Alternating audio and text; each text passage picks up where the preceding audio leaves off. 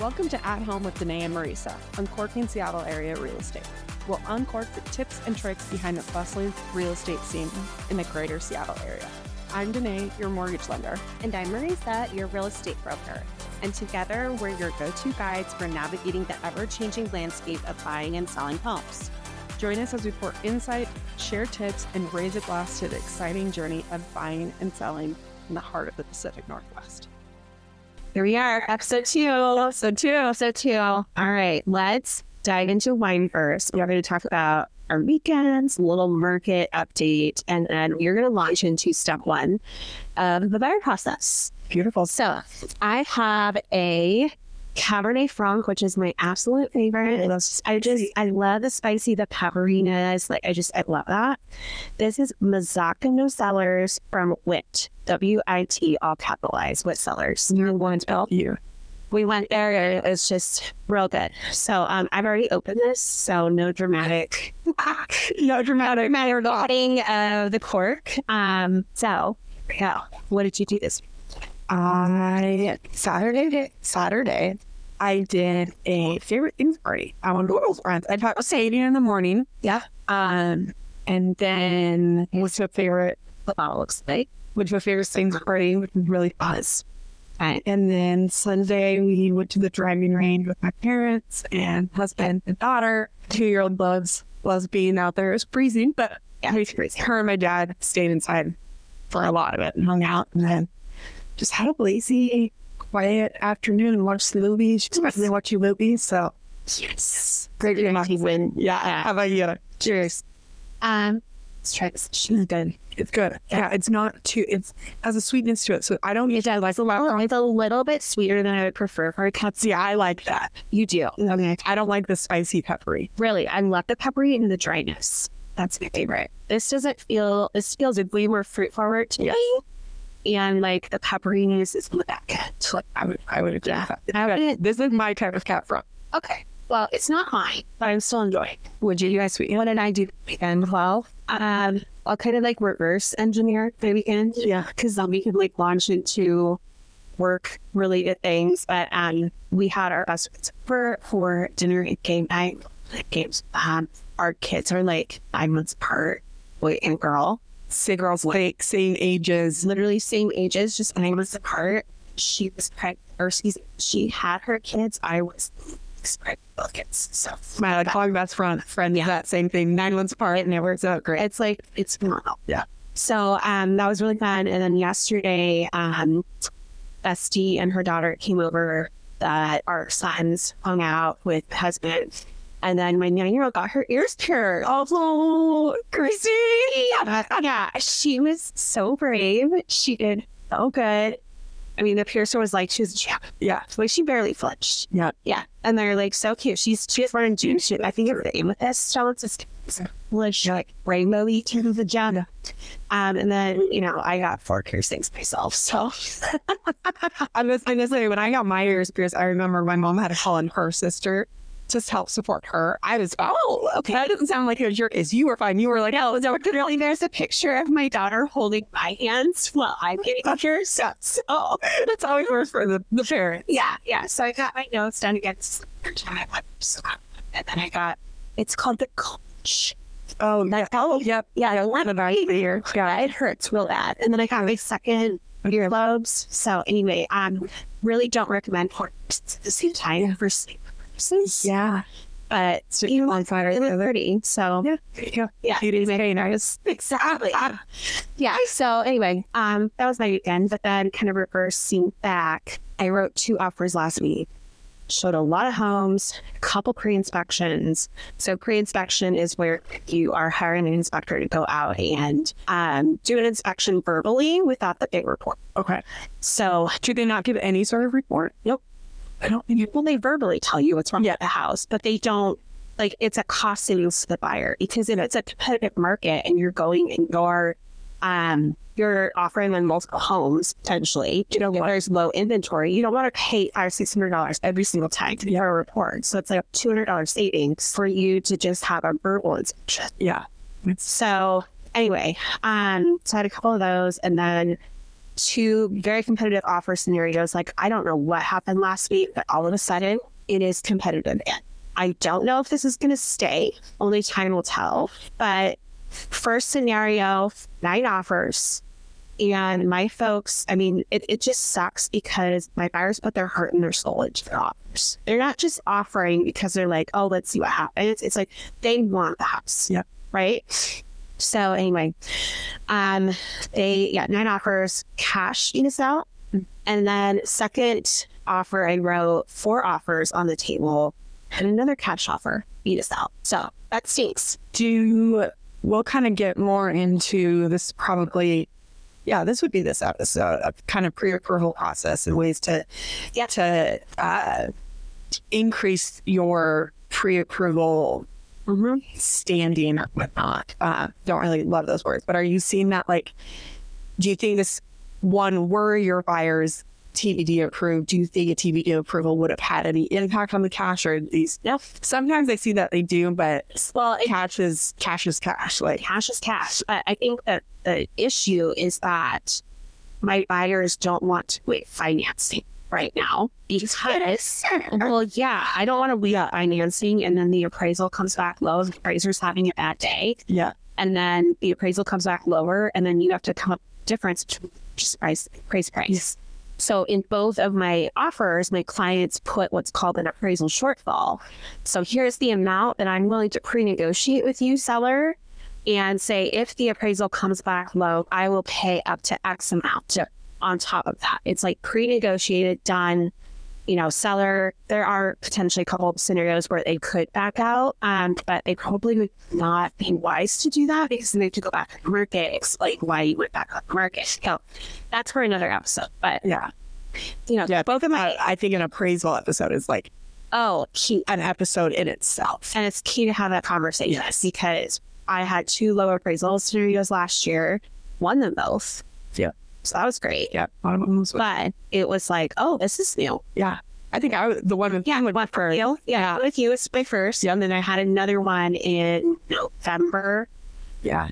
And the shifting of markets, we're kind of going a little bit off topic, but the shifting of markets when competition increases, the first part of it is when we see mobile. Because I always say there's an emotional value and a calculation value, and appraisers have to go on the calculation value. Yeah, they're not emotional. Exactly. So it's like they're looking at when we start seeing this competitive market start to increase is where you really have to protect. Yep. Or be ready to come in with the difference of the appraisal. So, I think that is included in a full episode with other things, but I think we need to really break that one out in itself. There's so many pieces to it, but I mean, basically what I'm trying to do as my client's broker is like, worst case scenario, what would happen? And one of the ways that I can protect them is by pre-negotiating in an appraisal shortfall. Hey, this is the max that I'm willing to go. And that just helps if that scenario. Yeah, and it does like that. Having that appraisal shortfall helps immensely if there were no cash offers. Yeah. Even I think listing agents, the one that I talked to last week, she was like, well, I don't like wage financing. I just don't like it because you're not proving to me that you have cash to cover a shortfall. So just embrace the shortfall. If the appraisal contingency is still in there, that will counteract the financing. So it's like, as a lender, I like that an agent doesn't like the financing contingency. Yeah. I don't.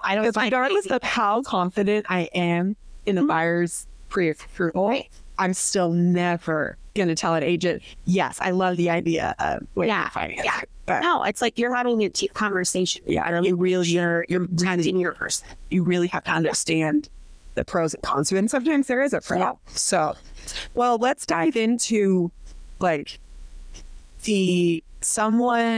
typically call the real estate agent first. Yeah. That's the fun part, right? No one wants to give all of that financial information and talk about the large amount of debt that they go into. So they typically call the real estate agent first. So someone gives you a call, how do you start the process? Yeah, so oftentimes buyers are being introduced to me by one of my past clients or like a referral partner. Like agent that's like in a part of the country. Typically that's like an email or a text, more often an email. And what I do is I'll just reply and say, thank you so much for introducing me. Buyer, let's schedule a time to do a Zoom. In the next like week or two, I'll list out, hey, here's my availability. I'm happy to do nights. I get it. Like, got kids. Night works better after the kids go to sleep. I have kids myself. I get it. So I try to be really flexible with that. And it's basically an hour long chat of me getting to know you, you getting to know me. And even before that call, I have my client or my potential client, the buyer, fill out a Google form questionnaire. So I want to say it's like 12 questions, but it's basically just giving me good information as to like how ready you are to write an offer on a house. Like if on a scale of 1 to 10, you're a 10, oh my gosh, I found a house. Obviously, we need to push up that call closer. Yeah. They're sooner rather than later. So, but if they're like a 5, they're like, I'm getting started. Like, if the right house came along, like, okay, now I know that time is as that scenario. Also, like, I try to get permission from them to connect them with what my preferred lenders. Kind of try to get to know, are they signed with another agent? If we'll talk about that, but that's a new thing this year is if you have an exclusive agreement with another agent, I really am not supposed to be talking to you. And I won't talk to you because I'm not going to breach your contract with that other agent. So, gives me really good feedback. So I review that. And then what we do is we will, in that hour consult, just get to know each other. You can ask me questions. Often the buyer is leading the conversation of what questions they have, what they're worried about. That's one thing that I have in the questionnaire is like, what are you worried about in this process? And then also the last question I have is name 3 things that you want to talk about in our call. Because I want it to be very focused in like an hour of like what you want out of the conversation. Yeah. So we do that. And then during that call, we do review the BBSA, Buyer Brokerage Services Agreement. And it is used to have a law of real estate agents pamphlet. Well, now it's real estate brokerage in Washington State. So this is what that looks like right here. It is 4 pages. It really boils down our duties as agents to our clients and also to our buyers and our sellers in layman's terms. The previous pamphlet was just very wordy and had a lot going on with it. Yeah. And then we also go over the Buyer Brokerage Services Agreement. So basically what that is January 1st of this year, the Department of Licensing really in Washington State really wants us as buyer brokers to have a contract signed with our buyers. We have never had this before. I mean, sure, there was like a buyer agency agreement. I would say most brokers didn't have those signed. I never did because I felt like, well, I don't want to lock someone into working with me if they don't feel comfortable with me. Like, I don't feel good about that. Like, I want there to be a good rapport with my client. And so I just never felt like to do that. But with the National Association of Realtors lawsuits, Department of Justice, like all this stuff regarding compensation, the main thing the DOL is trying to get after is making it very clear to buyers how we as brokers are compensated and just increasing transparency. And I think it's been a really, really good thing. I was just talking to a couple of brokers here in my office. And I'm like, I love this agreement. I love it. I think that how we both get paid, it's people are always asking. Yeah. It's never really been like a conversation that exactly have. Exactly. Unless you're the seller, you don't see I don't get paid from a check. You don't get paid from a check from the client. The seller just has proceeds taken out. Mine's built into the back end of loans, stuff like that. So I think it's good to have that. Yeah, I think the increase in transparency is great for our industry. And with sellers, I had to have a listing agreement signed. Yeah. To ratify how I was compensated, my duties to the client, and vice versa. So why wouldn't we have one on the buyer side? Yeah. So I'm loving this, honestly. And there's 2 kind of pieces to the buyer brokerage services agreement. I'm going to refer to it as BBSA now on because that's just helpful. So there's two types of agreements that you can have, a non-exclusive and an exclusive. So non-exclusive is, think of it as you're dating the broker. You're not quite solidified on whether or not they're your person, right? But maybe you want to test the waters and see if they're the right person for you. The non-exclusive agreement is the minimum contract that you need to have in place to receive brokerage services. Okay. So if you want to go see a house, you have to have a non-exclusive signed at least. So that literally, that only the person that writes an offer and gets you to closing is going to be compensated in a non-exclusive, and also an exclusive as well. The exclusive is, I am hiring you, Marisa Holmes, as I should point to myself. Yeah. I am hiring you, Marisa Holmes, to be my real estate broker. I am only going to have you write offers and show me properties, that sort of thing. So that is something that we review in the Zoom. I know that's a lot. Hopefully I dumped it down. Yeah. It's something that like they can start out with a non-exclusive. Yeah, you can. And then they're like, hey, no, I like you. Yeah. Exclusive. Then switch it to exclusive. If they start with an exclusive, they can get out of it, right? Not necessarily if your term ends.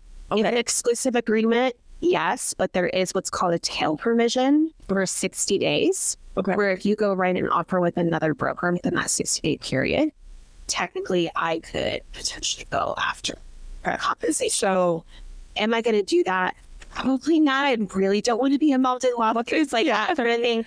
But I mean, it is a legal document. You should consult with. So someone came to you and said, hey, Marisa, yeah, my friend used you. I liked you. I have this exclusive agreement with this other agent. Mm-hmm.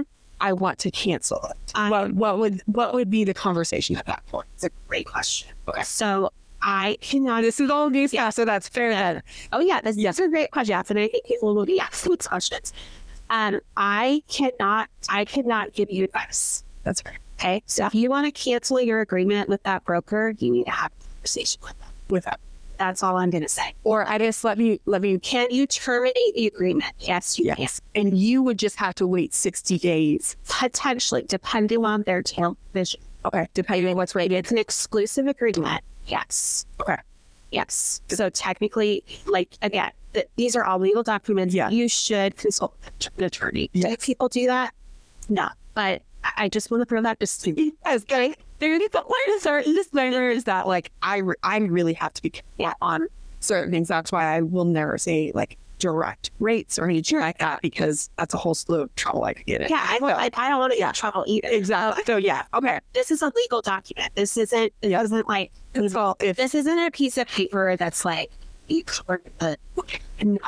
this so real. If someone wants to get out of their exclusive agreement, have a conversation with that person, with the broker, potentially with a lawyer, maybe not with a lawyer, maybe just with the broker, depending on how they react. I mean, if you're telling your agent, hey, I don't feel like this is good for me, and they're not letting you out of the contract, that's their, yeah. Which I didn't go further into that. I think that's a whole timing on that. Like, yeah, I didn't get something also, just as for listeners, like, this is something that is new. There's going to be a lot of questions. And there's going to be questions from the clients, from the agents, from the lenders. There's just going to be a ton of questions, and some we're all going to know. Some are going to be new. As with anything new, there's going to be questions that have to be found. So, yeah. So going back to, can you amend the agreement? Yes, you can. Yeah. So here's where I'm kind of going with my buyers. At the end of that call, we can go one of two ways. One is you're like, yep, you're my person. I'm going to sign an exclusive agreement with you, Marisa. Like, you are going to represent.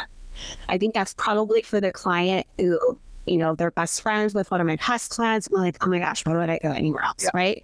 There's going to be other buyers that, maybe they just feel like they need to do their due diligence and make sure that broker is the right person for them. And I don't blame them, because this is not Monopoly. This is your real life. Yeah. You are paying a lot. This is probably the biggest purchase you might ever make in your life. And I get it. You need to make sure that you trust that person.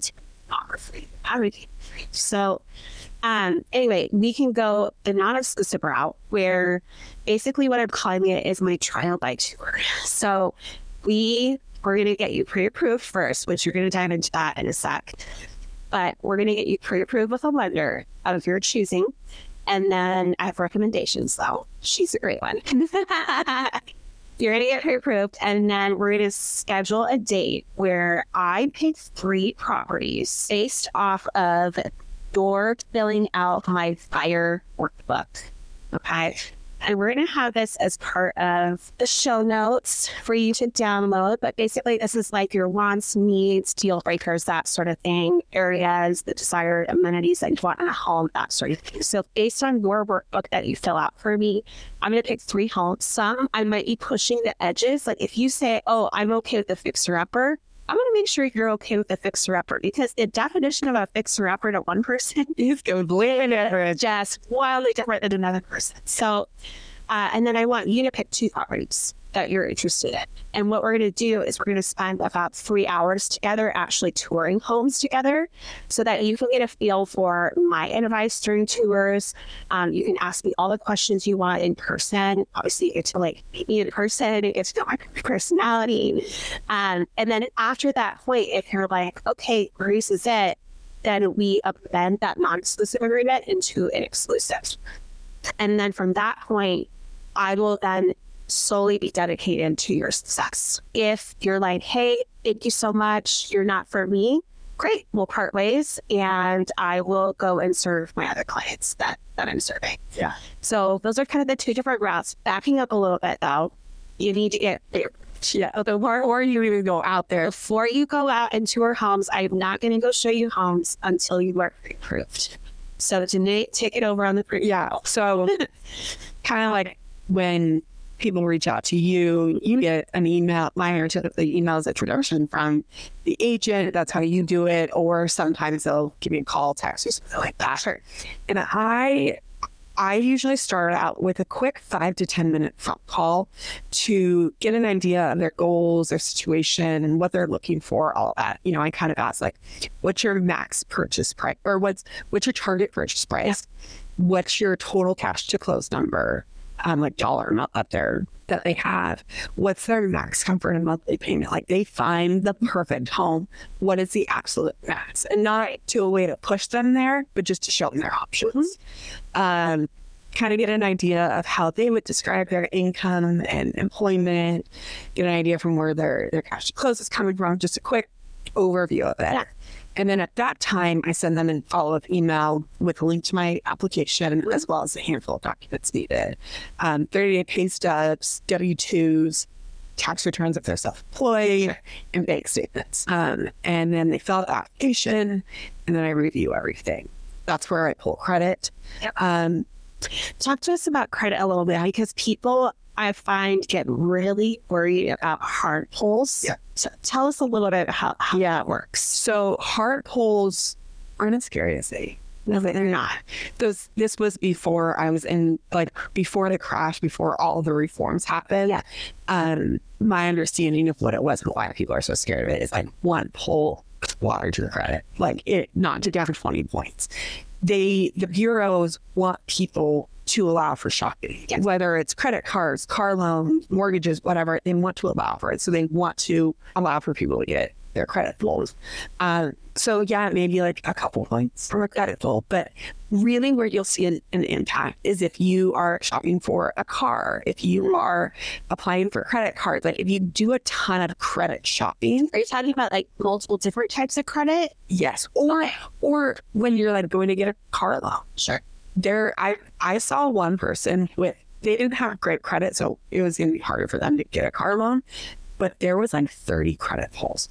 Oof. So my advice to people who are shopping for a car loan, make sure you talk to them at the car dealership and say like, don't shotgun my credit.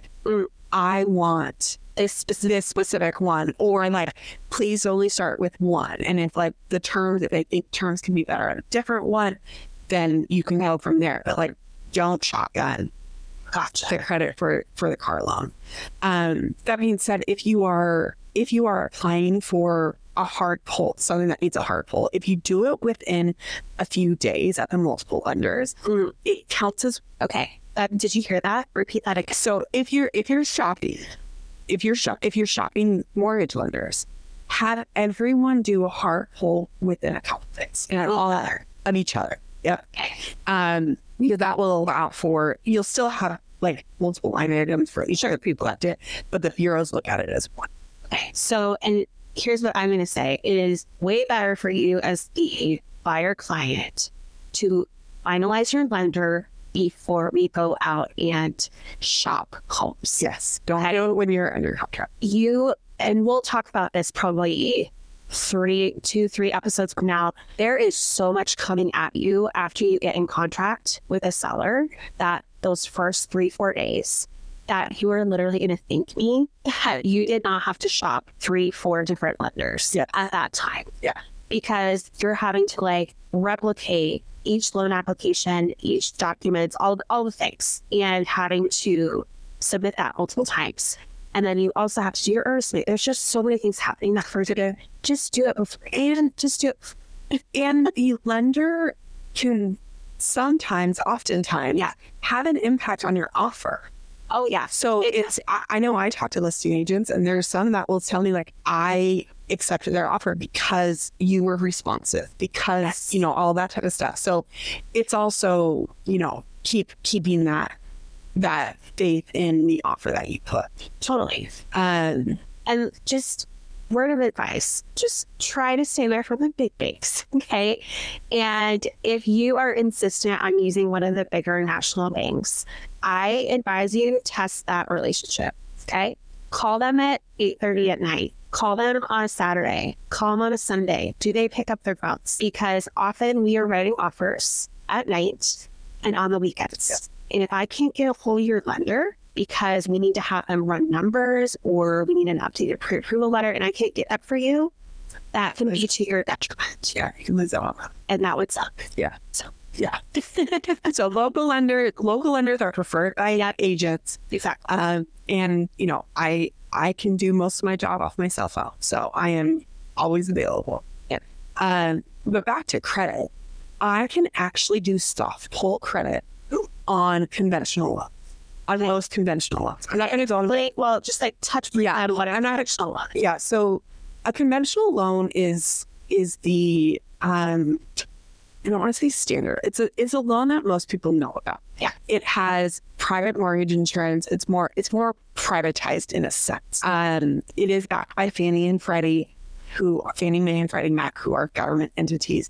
But that's more of like the security of the loan, and the security of the bank. Like if the bank goes under, your loan's not going to get lost. Like maybe look at it as like it's kind of one of the more standard loans. Yes, more. Yeah, yes. That's what when people think about it, they think about a conventional loan. And so for Fannie Mae, Freddie Mac doesn't allow for the softball, but Fannie Mae, which I do most of my loans through Fannie Mae. I like their guidelines the best. Guidelines are very similar, but slightly different. So there's certain times we have to go Freddie, and in that case, we utilize softball. But I always start with the soft pull, and I can do a full pre-approval. Okay. And the government-backed loans of VA, USDA, and FHA, I can't. But for your conventional loan, I can do a soft pull. So it's, there's not a hard pull until you get under contract. Okay. And then let's bust the down payment myth. How much? Don't need 20%. Don't need 20%. Okay. It really depends on the loan program. So conventional is anywhere from 3 to 5% down, depending on, that's the low. That's the lowest. Yeah. Depending on first-time home buyer and a few other different requirements, it's 3 to 5% down. And then FHA is 3.5% down. Sometimes you can get it down small. Yes. Same with conventional, but that is a separate loan. Okay. So the first loan still requires 3.5% down. Right. But there's a silent second that you can get for both conventional and and FHA. And I have helped multiple clients with the zero down payment assistance program get into homes as first-time home buyers, and it is incredible. Often they had no cash out of pocket to get home. And then, other times I was able to get a seller pay credit to help off. I think there are certain situations that those down payment assistance are phenomenal. Yeah, it's not for everyone. If you have a down payment, though, it's going to incredibly change your interest rate. Right. So that's where, like, I always tell people, like, don't use this just because you can't. You still have to pay that back. Yeah. But there are situations that it allows people to have home ownership. So yeah, there's ways to have the out of pocket be nothing or minimal, but the conventional is 3 to 5, FHA is 3.5% down. USDA has a very strict income as well as location limit, but that is a zero down program as well. And I really like that as a zero down if you can qualify. Done one of those. So pretty uncommon, I would say. Yeah. In our area. But it is because the income limit's low. They're a hard loan to qualify for based off the restrictions, but it's a risky loan. It's zero down. And they call it a guarantee fee, which is essentially the mortgage insurance, is very affordable on that one. And then there's VA, which is also a 0% down. Obviously, you have to be a vet, have served, but that's a phenomenal program. Yeah, for vets as well. Yeah, it really is. Yeah. For kind of the overall timeline, once I have that initial intake call, application fills out, a pre-approval can be anywhere from a few hours to maybe a week. And it really just depends on how responsive the client is, how complicated the income is. If you're a W-2 salaried employee, no credit issues, all of that, we're done within a couple hours. Yeah. If you're self-employed, have a couple different business, have this, that, it may be a few days to kind of piece together everything, get full, because that requires more documentation, get more in depth of all of that. But once we finish the pre-approval, I know I'll put together numbers that fit within the guidelines that the client kind of gives to me, because a lot of the times what their max comfort isn't what their max approval is. So kind of put those together. And then at that point is when I typically like to meet up, whether it's Zoom or in person, to then go through details of the different numbers, what are included in your total cash to close, and how different this different structuring of the mortgage can affect your payment, affect your cash to close. I always say a mortgage is not one size fits all. It's not, okay, you have this mortgage insurance. There's so many different ways to input mortgage insurance, and some, different people's goals are different. Sometimes cash to close is flexible, but monthly payment's really tight. So there's ways to or vice versa, there's ways. So I'll go through that, make sure we're on the same page of those initial scenarios, because I don't want to give them 20. I want to give them 3 or 4 and have them say, like that one, this is a little bit off, that's a little bit off. And then we come back with more to kind of narrow it down. And then at that point, I'm ready to issue a pre-approval letter. Do you get a pre-approval letter if you feel like you can't close the loan? No. Okay. No. Great. No, I am very cautious of that, because it puts my name. Not only does it put the client in a bad situation, it puts my name on the line. So I don't want to have, a client go out, get under contract, and then it's something that it's like, oh, I can't close this. I have never had a loan not close because of time. And if that same agent gets my pre-approval letter later, they're going to say, well, I don't know if it's valid or not. So that's why it's very important, right? That, not only for the clients, but also for my revenue. I think as a client, I think it's really important to ask your lender that question. Have you ever had a loan not closed? Yeah. Yeah. Whether they're honest or not. I don't know if there's a way to do that. Yeah. I think, if they're stuttering, like, yeah, you know what I mean? Like, what you just said is so true. Like, you are putting on that pre-approval letter. Yeah. And if you can't close it, that's on you. Yeah. Well, I mean, it's the client, but you you were vetting that. Yeah. Exactly. There's certain things that, like, if the client doesn't tell me, I can't see until whatnot. But so it's and what I always tell clients as well is I'm on the client side. I'm not on the bank side. I'm the middleman between the bank and the client. Yes, I have to protect my lender to make sure that, like, good loans go through and that's really protecting all homeowners, because that's what happened in the crash is bad loans were issued. But I want to know, because most things will get dug out at some point. And if you're not upfront about it to begin with, they're going to get dug up later. And that's the issues. So be honest, be upfront. Some things I'll say, nope, that's not an issue. Don't need to worry about. Other things, it's like, okay, that could come up. So how do we get in front of it? Sure. So be honest. Anything that you think could be an issue, let's talk. And then after, so I typically don't give the client a pre-approval letter, right? I'll say, hey, you're all good to go connect with your AJ, go connect with Marisa to start your, here's the bonfire, go shop. Yeah.